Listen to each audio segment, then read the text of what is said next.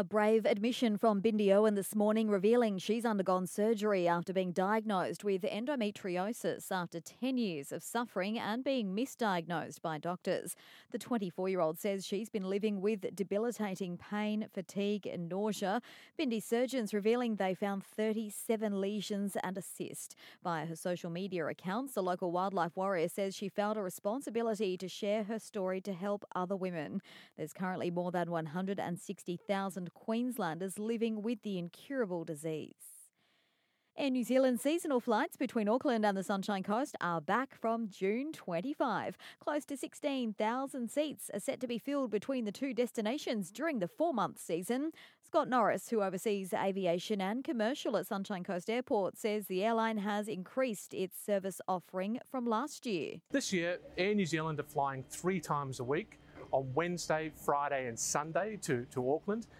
That's an additional service a week. It was 2 a week this time last year. This year, 3 a week. And let's get some votes in for Glenn. The local school bus driver has just been named as a finalist in the Queensland Bus Driver of the Year Awards. Glenn Shimonik is based out of the CDC office at Kunda Park and says he cares deeply about getting kids to and from school safely and loves the daily interaction with every student. Voting closes on March 21 via the TransLink website. And to sport, the countdown is on ahead of the start of the Suncorp Super Netball season next weekend. The Lightning will play the Giants first up.